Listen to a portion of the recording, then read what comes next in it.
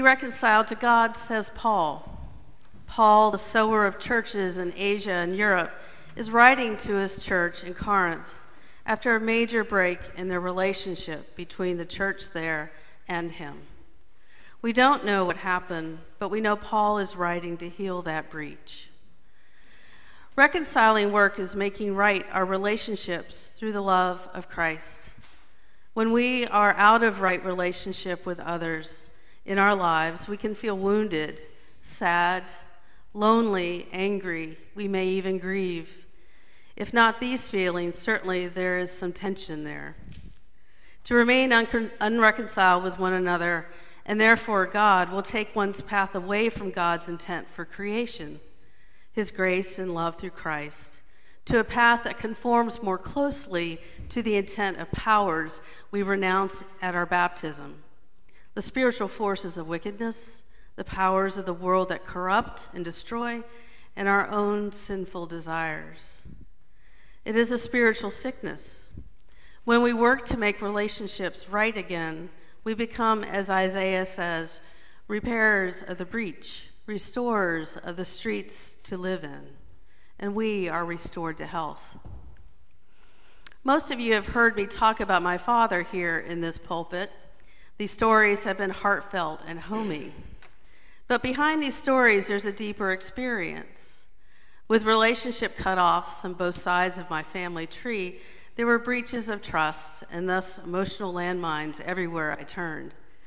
So it was not a surprise that my parents did not remain married.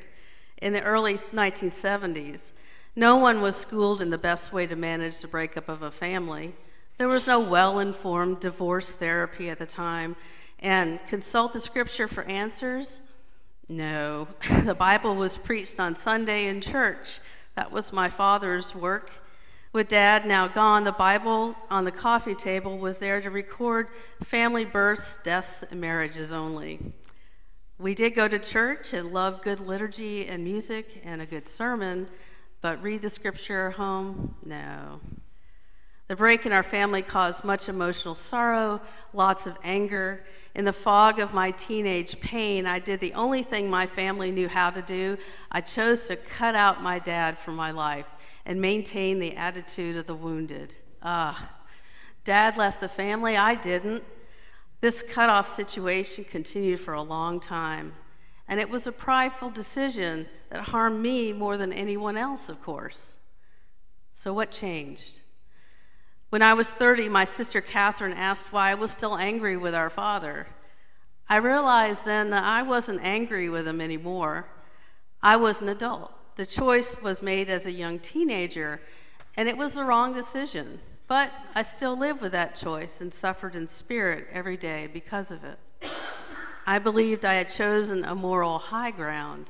However, I was deceived by the power of sinful forces because this so-called moral high ground was not rooted in God's love and his will for my life.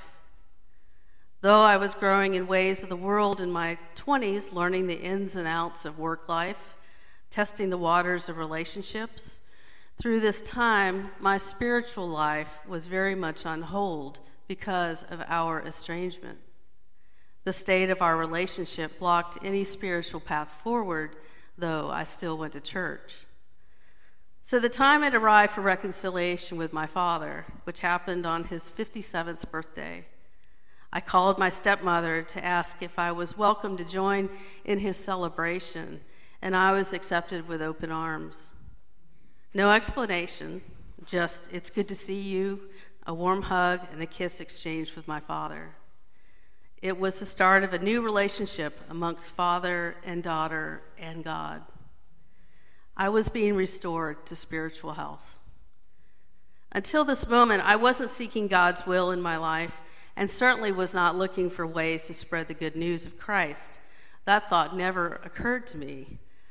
It was after this reconciliation with my father that I was free to open myself up to God's will for my life.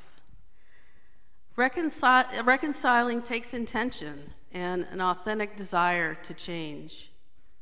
To look at yourself and your purpose with courage and honesty could be hard.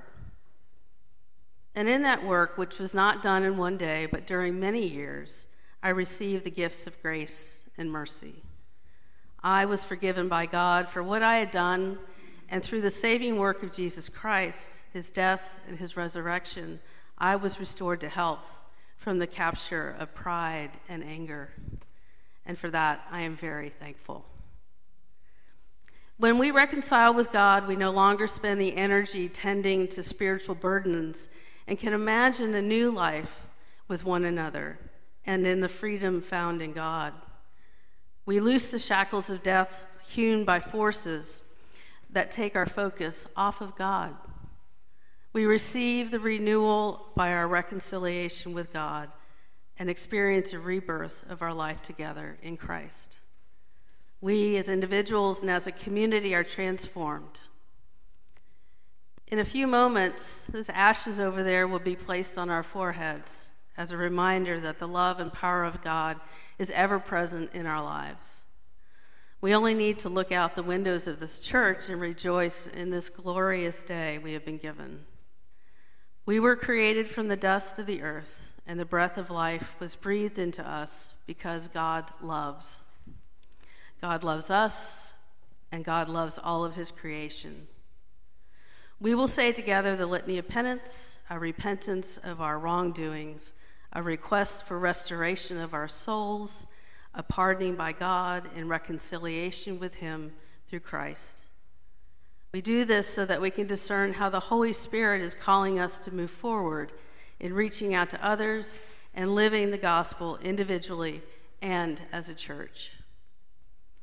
As Paul states in his letter to us this day, we may during this Lent and forevermore move forward in great endurance with purity, patience, kindness, holiness of spirit, love, truth, and by the power of God through Jesus Christ, our Lord.